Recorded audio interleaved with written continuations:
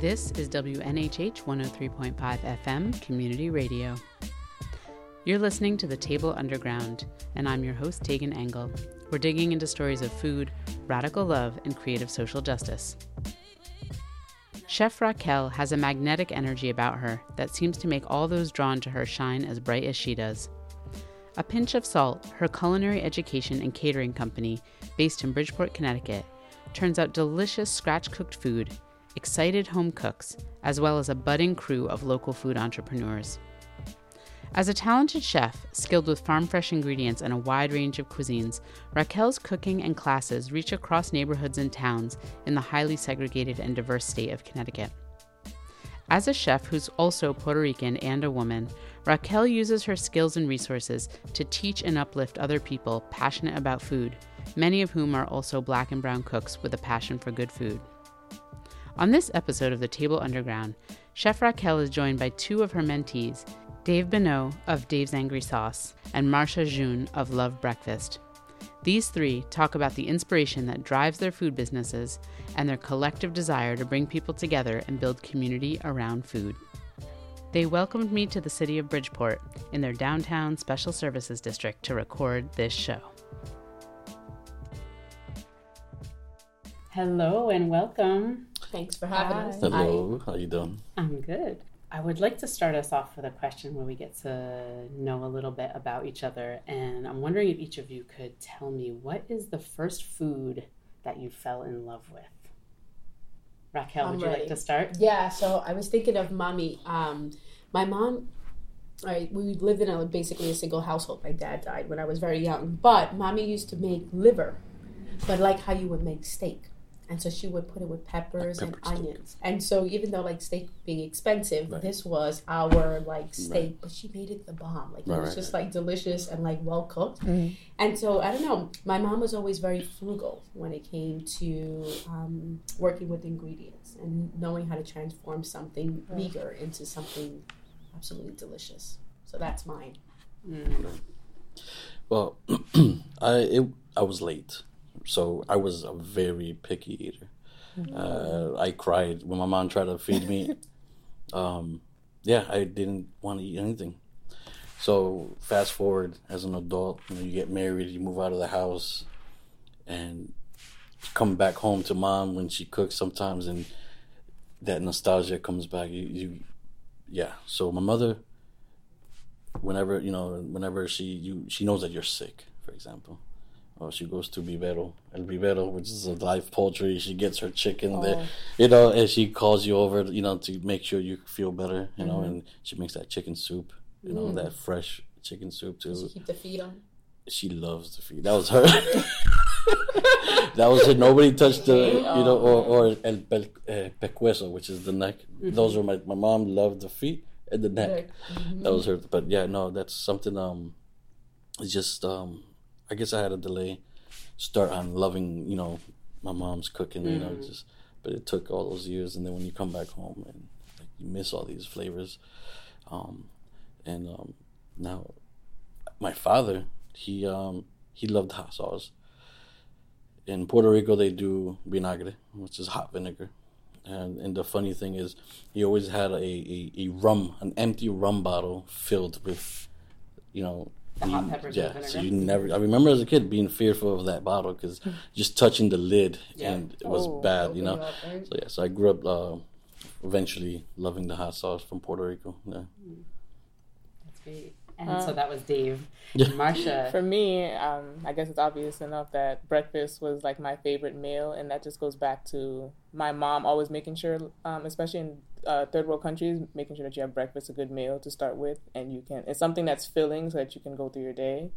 And my friends used to always love to come over, especially on their birthdays, to come because they know my mom was going to make a really nice breakfast, pancakes, eggs, sausages. So, where are you from? My mom's from Haiti. Mm. Yeah. So she always made sure we had a really good breakfast. That's great. I didn't even think how I was going to answer this question. I have an earliest food memory, but I shared that on another show, which is a food that I fell in love with, which is meringue, because my mom used to cook meringue. She used to bake out of our house and sell to local places. And it, it looks like a cloud, and it would bake in the oven overnight. So that is definitely like a first food I really fell in love with. But there's another food. This is sort of a weird one, but salty licorice, Dutch licorice, because my grandmother was Dutch and my grandparents were Holocaust survivors, and my grandmother was from Holland, and it's like a weird food because it's salty. It's not a flavor that Americans are down with at all.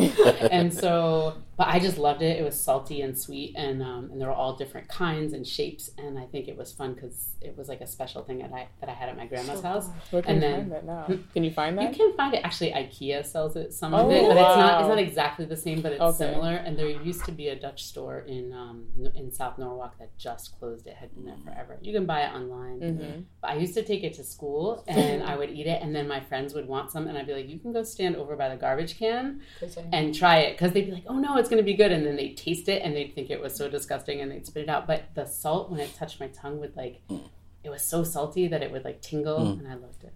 So that's something new. Yeah. But it also brings up a point of there's not a lot of I don't know a lot of Dutch stores or Yeah.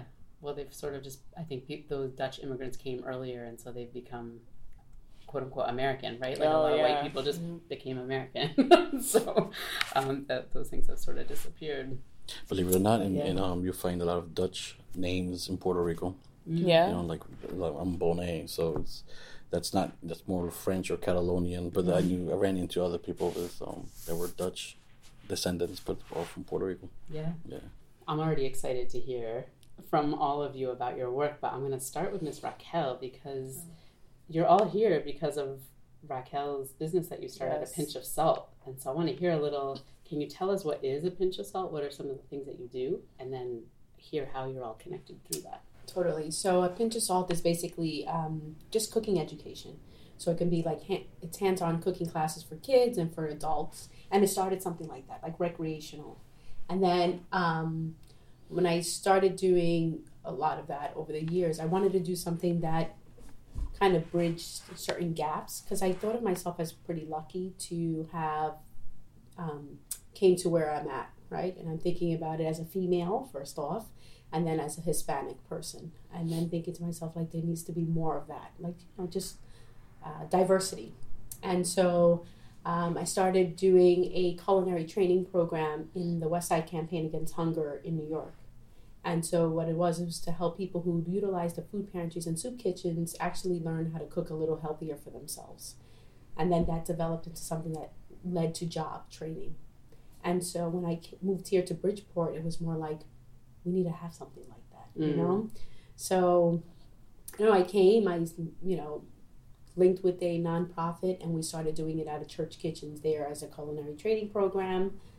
And it just led to more and more expansion. And what's really cool is one, the diversity. I mean, there's women and men in my classes, and there's a lot of brown and black people in my class. Not that that's the only thing that it's open up to, but it's really nice to see people of the community being represented in a certain way, and then all coming from different walks of life in terms of what they aspire to be, where they want to go in terms of short-term goals, long-term goals.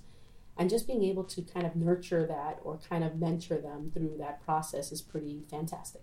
So I was blessed with the opportunity to have, Marsha and Dave a part of a different type of class that I ran that was more like an informational class, for food entrepreneurs who wanted to start a business here in Bridgeport. So. Cool. And so that's how you met Raquel through the entrepreneur program? I think on Facebook, I saw a promotion for the class, and I signed up right away.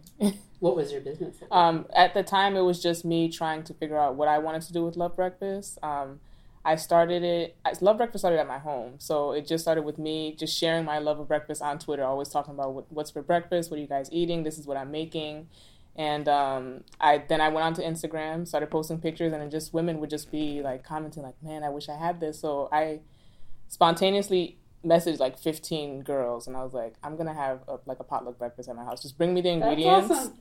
Bring me the ingredients and I'll make something. So I assigned everyone like an ingredient, like, okay, you bring the orange juice, you bring the eggs, and then they all came in with all these ingredients, and then we all came together. No one knew each other, and they kept coming in the kitchen. I'm like, no, go talk, because I hate when people are in the kitchen when I'm cooking. So it was women from all walks of life who didn't know each other, but we all got along because we shared one common thing, and that we love breakfast, and they liked my cooking. So that's how it started.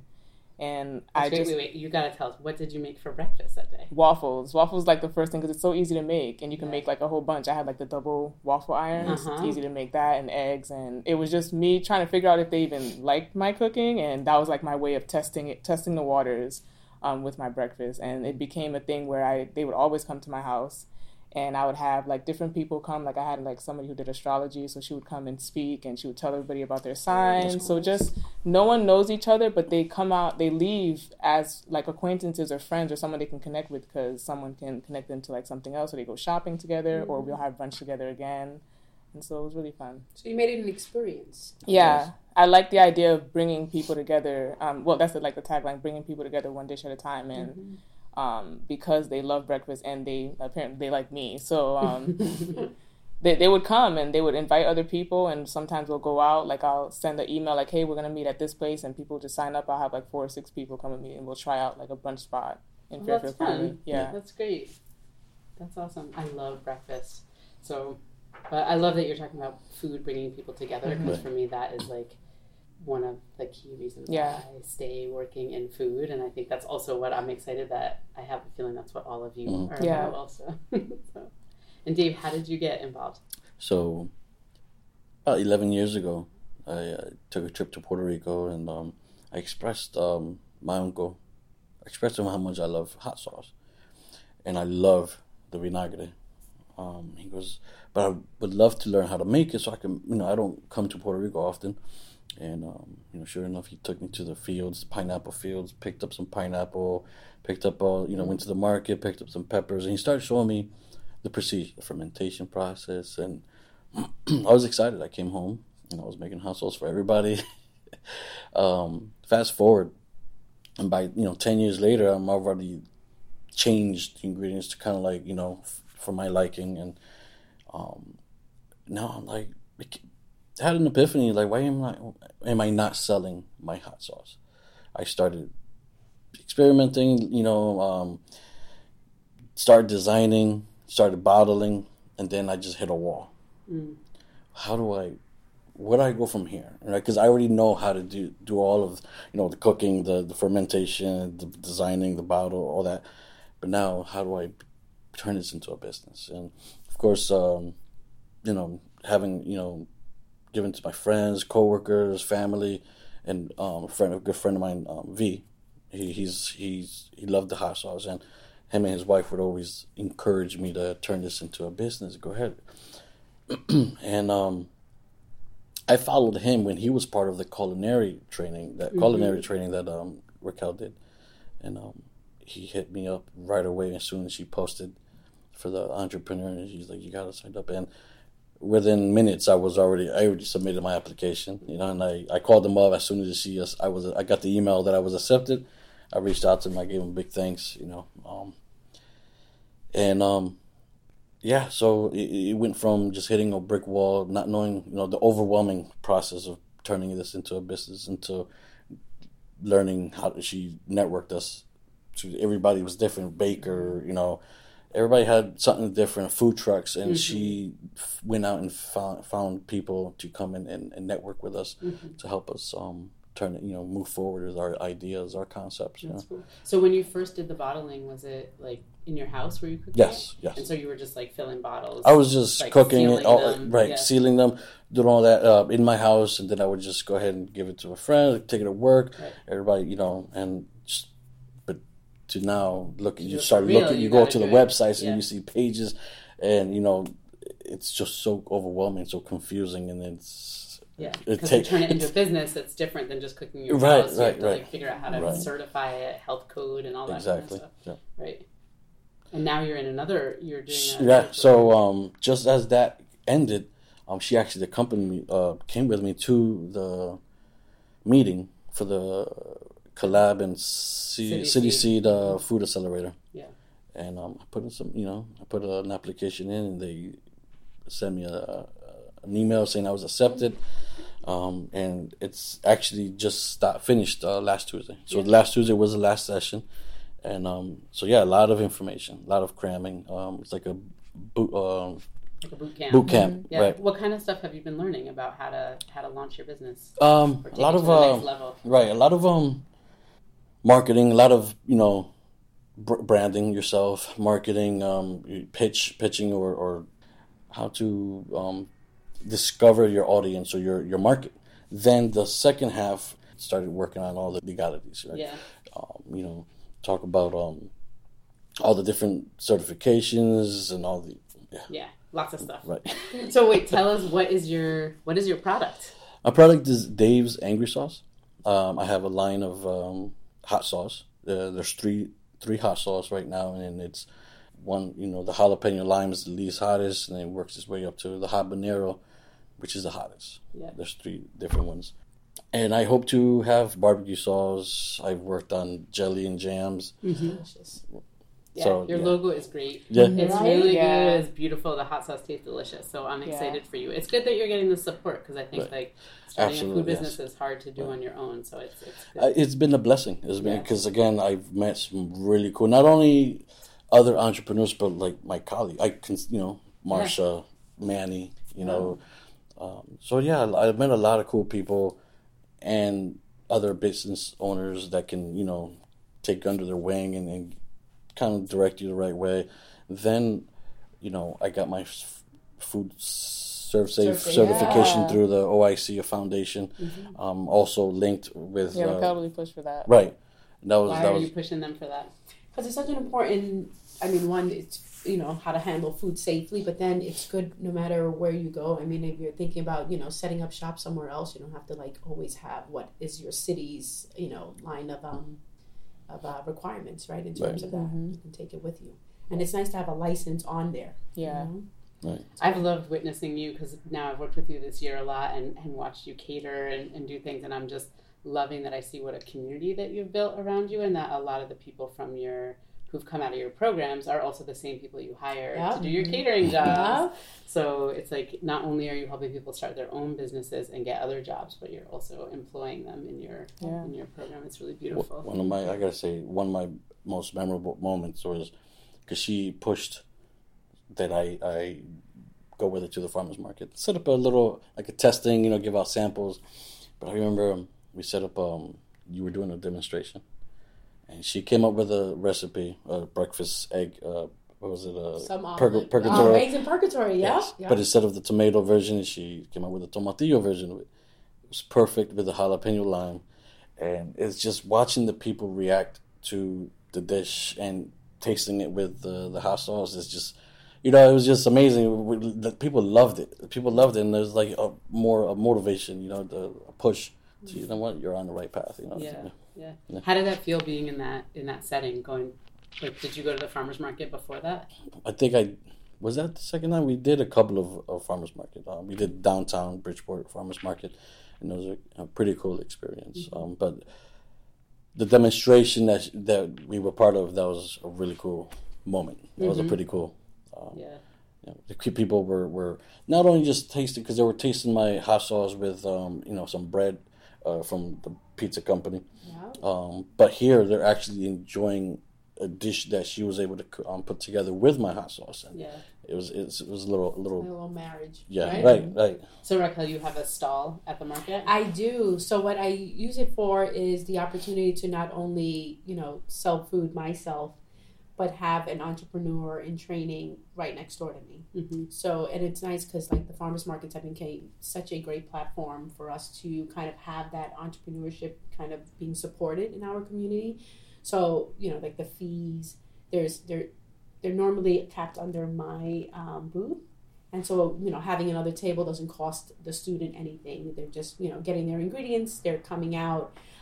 They can survey the community that's coming. They can sample all they want. They're ServSafe trained and certified now. So it's really great to kind of have them taking lead of their booth. And so Akia, who's one of the other students, she comes bi-monthly to the downtown farmers market and has created her own buzz, like people who actually look forward to seeing, what does Akia have today? Mm-hmm. Does she have her chicken and waffles? And she really changes it up. Mm-hmm. So it's really cool, and Dave, your display at the farmers market has really grown to, like, it eats up a whole table. It looks colorful and inviting and bright, and just it makes a person want to come and say, what do you have going on here? Yeah. You know what I'm saying? Yeah. Like, so you really have your presentation really, you perfected it in that sense. Thank you. You know. I love, I'm watching like this mentorship together, but it's so beautiful because you're so encouraging, and you're also like breaking down some barriers, right? Like, first of all, you're taking care of the first step, which is like, you already did the application to the market, you've got the stall, and so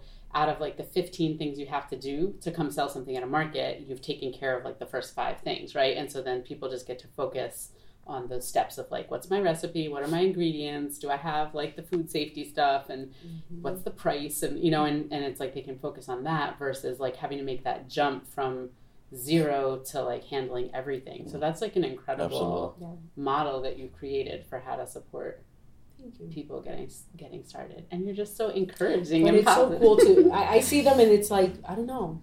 Like, we set up, there was a holiday market that Lauren did downtown. Oh, yeah. Christmas The light. Christmas tree lighting. It was so cool. Like, we were all out there, and you could look left and right, and I'm like, look at Betsy. Like, we were Yeah. all And there lined that was up. my first time having my own stand, my own table, right? Oh, cool. So I was all proud. I had had my banner. Yeah. It's official. Yeah. How is the dynamic for you in terms of kind of race and class stuff at the farmers markets? Like, so I don't actually know the Bridgeport farmers markets, but like, some farmers markets in some places can be more used by white folks or by people with more money, and so like, I know you have like a diversity of people in your group, but you have a lot of folks of color. Like, how is that dynamic for you of like, how do you feel at the market, and also kind of how do you feel like you're received in the market? We had maybe about a year or 2 years ago, something called Local Food, Local Places. So they basically brought the community together, and we talked about different areas of food and how the community viewed it. And so one of the feedback that we received for the farmers market was that not all of them felt very inclusive for everyone. And so, like, the farmers market collaborative is a group of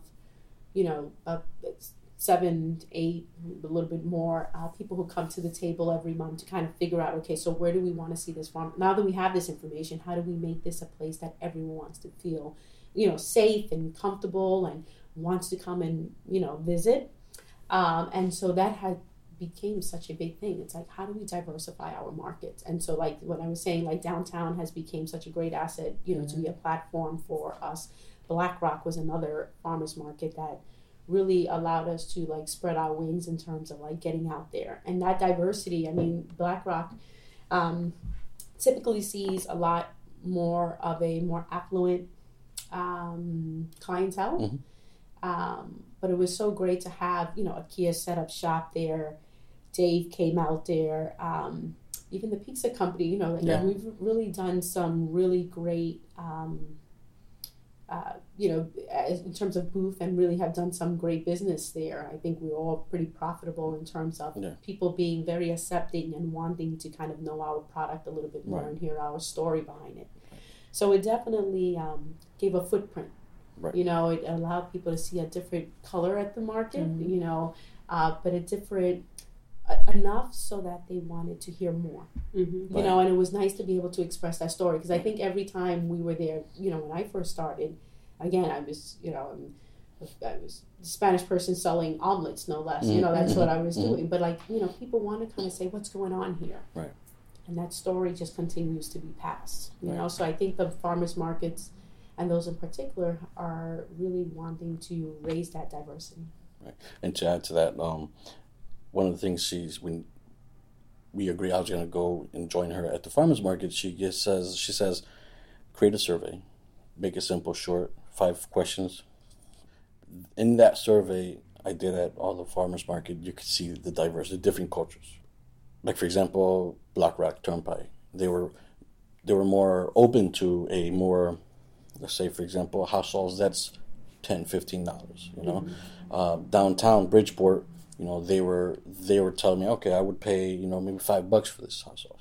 But knowing that it's a Bridgeport product or made in Bridgeport, you know, they were more intrigued and willing to learn about, you know, the person behind it, and they were very supportive. They were very, you know, but you could definitely see in that survey that all the different farmers market, you could see the. You mean based on like what people would pay? And right, what kind right. Of things you know, and one of my favorites was the Reservoir. You know, I love the very diverse community there. You know, and you see them all out there involved in taking care of the gardens, and that's really nice to see.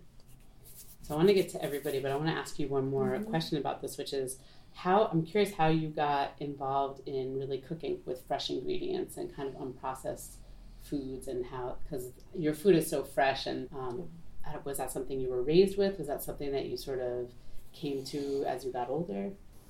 Raised with is a little hard because it wasn't like, my mom always did her very best in making, you know, food from scratch. But we didn't really have access to like a lot of variety in groceries. We definitely did not have farmers markets when I was growing up. What really brought it was when I started getting involved in the public school system with school lunches and thinking about, and when I volunteered with City Harvest. And I did a lot of that volunteering, kind of seeing, you know, how do you take food that's on the verge of, you know, spoiling and really saving that. And my mom always was like, you know, waste not, want not, you know, so how do we make this work? And that made the appreciation for fresh ingredients that much more like important.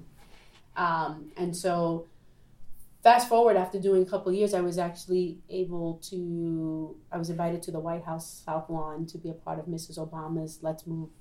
I was there too. See, I didn't know you yet.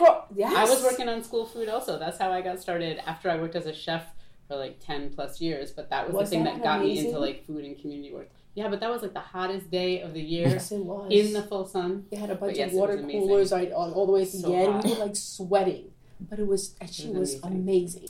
It was amazing hearing her speak, Mrs. Obama, and then Sam Cass, just all of it, just like, and being around in that community. So I think, like, I don't know, it was a lot of that importance that made us say, you know what, it doesn't matter how much money you earn, because school lunch, it's very minimal, or, you know, that you have.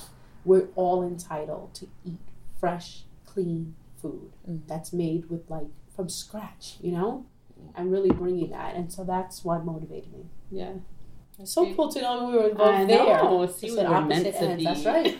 together. That's right. So how does that work, like, as you're doing training with people, you know, because it's become a huge part of our society that so many communities don't have fresh food around because we have food apartheid and we have this real intentional kind of, unfortunately, just people intentionally being forced to live in poverty and not having access to a lot of like fresh ingredients. But also people have amazing food culture, right? And so how do you work with people around kind of respecting their food culture, but also helping to kind of reintroduce fresh food, which used to be the heart of every culture, right? Of everybody's food culture. But what are some of the ways that you help people, especially as they're like entrepreneurs and they're trying to kind of develop their passion around an ingredient or a recipe? How do you help them kind of get those fresh ingredients in or back in? Well, what's really cool is that, we have 7 farmers markets here in Bridgeport, and each one is located in a different area of Bridgeport, which means that it's addressing a community that is different than the next community, which is awesome. So when the Farmers Market Collaborative actually hires me to do cooking demos at each market. And so I'm able to take a recipe that, again, is culturally, you could relate to, right? Whether it was rice and beans. I've done at a food pantry, but using brown rice. And, you know, instead of all the, when I think of sazon being something that we add a lot into our food, or adobo, exactly. How to make a sofrito, which is a basis of peppers and onions and cilantro. And these are farmers market ingredients where you could have just put together in a blender, take some garlic, and really make a nice foundation for your food, you know, and making it something that's equally delicious without all that extra salt or MSG or all the other products that we're kind of consuming. So it's that. It's saying embrace what you love, but just make a little twist, just change something, add this. So we did in another market, I did a rustic tomato sauce. And eggplant, funny enough, is not something that moved quickly there. It was just something that sat there. And the farmer's not good for the farmer. It's not, because then he's bringing back this produce. And I cut up some eggplant, sauteed it, and got it in there. People were just so amazed at the meaty flavor of the sauce. And it was like, and there is no meat. So to be able to do that, and say, this is as simple as it is, and all of a sudden, you get people going and saying, I'll take an eggplant, right? Or at Black Rock, there was cranberry beans, which people didn't know what to do with the cranberry beans. And so I remember, they were saying, oh, yeah, we have a whole bunch of it. And so what I did was I made a hummus, because hummus was in and was very popular. So I did a cranberry bean hummus. And people were just so focused on oh my God, this is hummus, that the cranberry beans actually sold. So it's about that support. It's about saying you can try something new, but familiar. Because you don't want to really make... Shock. Yeah, you're trying to make a change, but you're not trying to scare them at the same time. I think a lot of the reasons why people don't eat a lot of the vegetables, because it seems scary and complex when you're looking at things like artichoke or bok choy and even eggplant. What do I do with this? How do I cook it? And that's why they stray away from it and just go to the lettuce or the spinach or the kale, because that's easy. You can throw it in a blender. They don't know you can roast it or saute it or put it in a sauce for meat. So that's really cool that you were able to integrate that and educate them on how to make it, so they're not just buying it and it's rotting in the fridge. Yeah. No, I love it. We started visiting the farmers market. You want to start teaching the kids, lead by example, eat healthier, cleaner. But you go to food. I mean, I'm sorry, this is Whole Foods, but that's I look like it's a big name. It's expensive. You can't afford it. But you go to the farmers market, at least you're helping and supporting, local farms. It's. I think. I feel good. I feel good shopping at. I'm not feeling like, oh man, I'm paying. It's going to a good. It's back into the community. Right. Yeah. Thank you. Yeah, and I also think what you're talking about is so important, because respecting people's cultures and respecting where people are at is so important, because shame does not work, right? So if I'm like, oh, everything you're eating is bad, don't eat your fried chicken, don't eat your sofrito, whatever it is, don't eat those things. That doesn't work, right? That's people's culture. That's what people are comfortable with. Right. But this piece around tweaking things is what's important. And and what you're saying about giving people an opportunity to try something new. Because sometimes people are like, no, I only eat this. I eat my rice, my beans, my chicken, this one kind of salad. That's it, right? And then if you're like, oh, well, what if we added this thing to the salad, or we added this thing to the sauce, and then all of a sudden oh, I didn't know I like eggplant. I didn't know I like this thing, right? And so it's really respecting people's culture and meeting people where they're at is what I have seen as well to be what helps people eat healthier and still feel good about themselves. And I think that's I'm so happy to hear all of you say that, because I think sometimes what can happen, especially in places where it's white folks who are reading, they're here's what healthy is, right? You have to have your brown rice and your steamed vegetable, and then you don't have to let go of flavor to have healthy food. Right. Exactly. And to expect people to go from eating fast food and ramen noodles or whatever to 100% scratch cooking food, that doesn't work. And so all those things you're saying are, I think, really the key about how we help our communities come to eating life-giving food again, or more. I'm wondering if you could, I'm intrigued about your breakfast. And I was looking online and I saw this delicious banana bread that looks it looks like it has yummy pieces. It's all kind of brown and caramelized looking. Yeah. Is it crispy a little bit? It's crunchy on it. It has the crunchy texture on top from just being in the oven. But I love bananas. I used to eat them every day, probably 2 or 3. And I used to put them in peanut butter sandwiches. That was my go-to snack after school. But they started to get old, and my grandmother on my father's side used to make banana fritters, or she would make something with the banana, and I just missed that flavor. I didn't know how to make it, and I didn't have the recipe, so banana bread was probably the best way to go. So anytime the bananas got old, instead of throwing them away, I looked up a recipe, and that was my first try, just making banana bread. I just started to modify it so it's more to my liking, and sharing it with others. That's another piece of Love Breakfast, is just sharing the products. But I didn't know, it was something I loved doing, but I didn't know how to put it out there so I can make money off of it. So just trying to figure out how I can still continue blogging and still continue making it a community thing without having to throw a price at people for something that they love and something that they love sharing with me. So sometimes I go back and forth with how to keep it a community, but how to also make money so I can do this full time and survive just off of my brand. Nice. So how are you doing that? I'm taking a step back and just realigning myself because I recently changed my diet. So I'm more of a vegetarian. I'm trying to practice a lot of more vegan stuff, which means, not a lot of eggs, no meat anymore. So I know that kind of changes things and the kind of audience that will come and look at me. And just making sure that I still continue with the community versus just the photos of really great breakfast pictures, but what's where it started, which is at home with people, and just trying to figure out how to put that together. And that's where I'm at. No, what came to mind, I'm thinking like we should do a hands-on cooking class. Breakfast cooking class, yeah. You and I, and do it that it's all around brunch. Mm-hmm. And then I can just do the teaching aspect of it, so people leave with not anything of your recipes, but just the experience tied into it, that it becomes like something that they're contributing and learning to be a part of that experience would be fun. So before you had sort of a breakfast club, brunch club? Yeah, so I do, it's like an email where I email people who were interested in having breakfast with me, and I just send them an email and let them know, like, hey, I'm going to either have brunch at my house or we're going to have it somewhere at someone else's house. Someone might host one at their house, and then it's bringing the ingredients or just bring the champagne and I'll cook because we need the mimosas to keep the conversation. That's what loosens everybody up and get the conversations going. Nice. So how is becoming a vegetarian affecting... So are you being vegan? So you're not trying to eggs? I'm not a vegan yet. I feel like I'm leaning towards that, but just practicing like not eating meat at all. So I stopped eating meat last spring, going into the summer, and I committed to not eating meat Thanksgiving, like the week before Thanksgiving. I'm like, I'm gonna try not eating meat at all, and that was hard. What's inspiring you? Just how my body feels. I notice that my body tends to reject things as the years goes on. So just really being in tune and paying attention to my body, and just knowing that for me, meat doesn't do well. It sits too long. It makes me feel a certain way. And then when I eat vegetables or drink smoothies, I have a lot more energy. So just going with that and following suit. Yeah. But just knowing that I was going to be changing that and cutting the meat out and cutting the eggs out more, I was scared that my audience, it was going to change because they're not going to see a lot of that from me like they used to. So just trying to transition them into a more healthier lifestyle with me without making it inclusive without having to cut anybody out.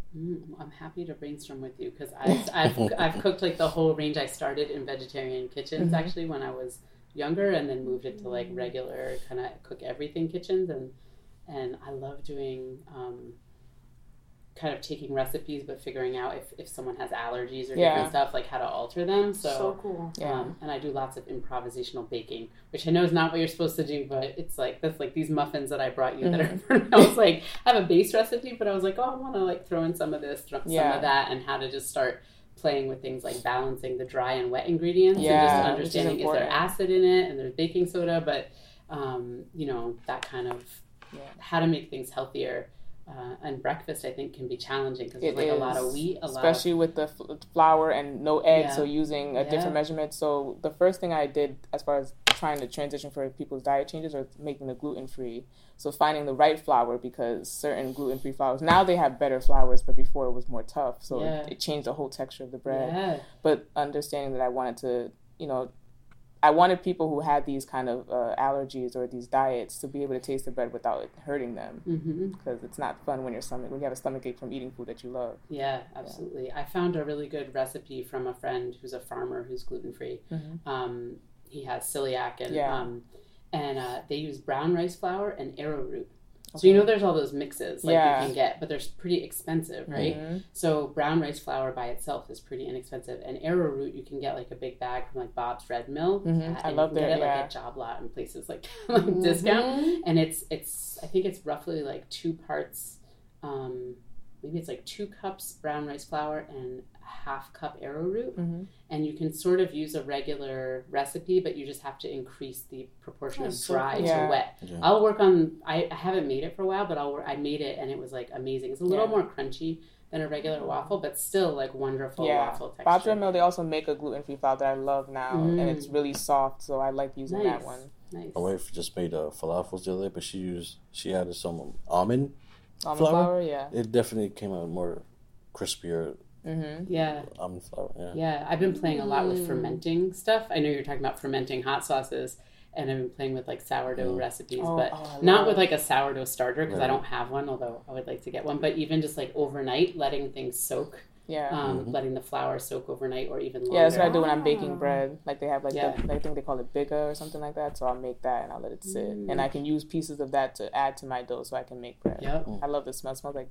beer. It's so good. I think you're going to find I think what you're doing is going to find maybe not all of the same community, but a new community. Well, somebody that aligns more with me and what I like to do and what I like to eat now. Yeah. That's beautiful. That's good. So you're about to break out the moment. So another really fun thing that you all do together is your late night podcast, your late night potluck podcast. Yeah. So what's up with it? I like took a listen to a couple. So I was inspired with what she was doing, as well as the food accelerator program in New Haven with City Seed and Collab, and I felt inspired to reach out to Raquel and see and a couple of other let's get together and do a podcast. A buddy of mine has a studio in Shelton, and he interviewed me. Once we did the demonstration, he saw I was doing something and like, come over, I want to interview you. And I saw his podcast, and jokingly I said, you don't have anybody doing any like food type of podcast. He goes, if you're up for it, I'd love to have you. So I started pitching the idea to Raquel, Marsha, Manny, and I was like, let's do it. And what it is we like to inspire and bring awareness. Like, I never heard of Elm Seed, right? Elm Seed, they do pro bono service for up and coming entrepreneurs. You have Collab. A lot of these programs are out there. No one has any idea. So I want to.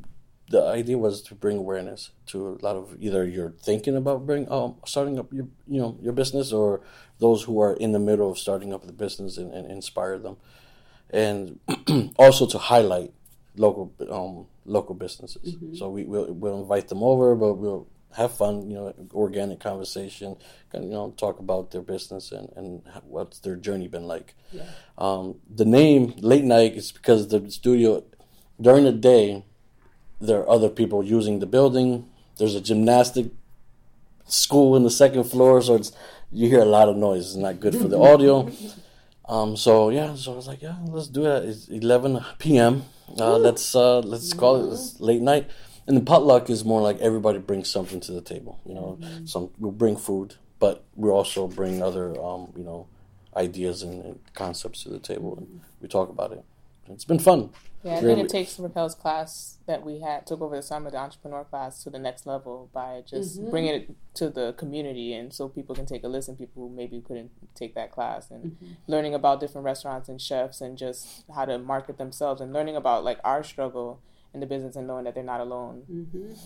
Yeah. Now, one thing is I've learned, becoming an entrepreneur is not staying still. Always moving, if I'm not making hot sauce, I have to be doing something, and I think podcast is a good outlet to to continue promoting your business, promoting other businesses. Creating contact is a huge marketing tactic these days. So it's been fun. I love it. That's actually a lot of why I started my podcast too. It was just I wanted to get the stories out that I was seeing, that I felt like I wanted so many more people to see them, about just all these amazing people in food and people who are doing social change work. And I have a Food Squad show that I'm trying to ramp up more, but it's the same kind of thing. It's like a bunch of folks around the table with different perspectives on food. And one of the things that I've tried to do on my show, and what I appreciate about yours, is actually having more folks of color and more folks who are not coming just only out of like the fancy food industry, but like all different parts of the food industry and food, so that their voices can be heard, because I really feel like we're not heard, and like those voices are not heard enough. So I appreciate very much that you all are doing that on that show. Yeah, our last episode was fun, a lot of fun. Well, they're all fun. What was the last episode? We had Donovan. So now it's good because he's not in the food industry. He's a photographer, but he's very smart in branding, marketing, and he does very good with food photography. So we kind of mix it in there, and like we try to stick to food industry, but no, he's very familiar with the food industry, because of his field. Yeah, and it was a lot of fun. We talked about branding and talked about his journey. It was a lot of fun.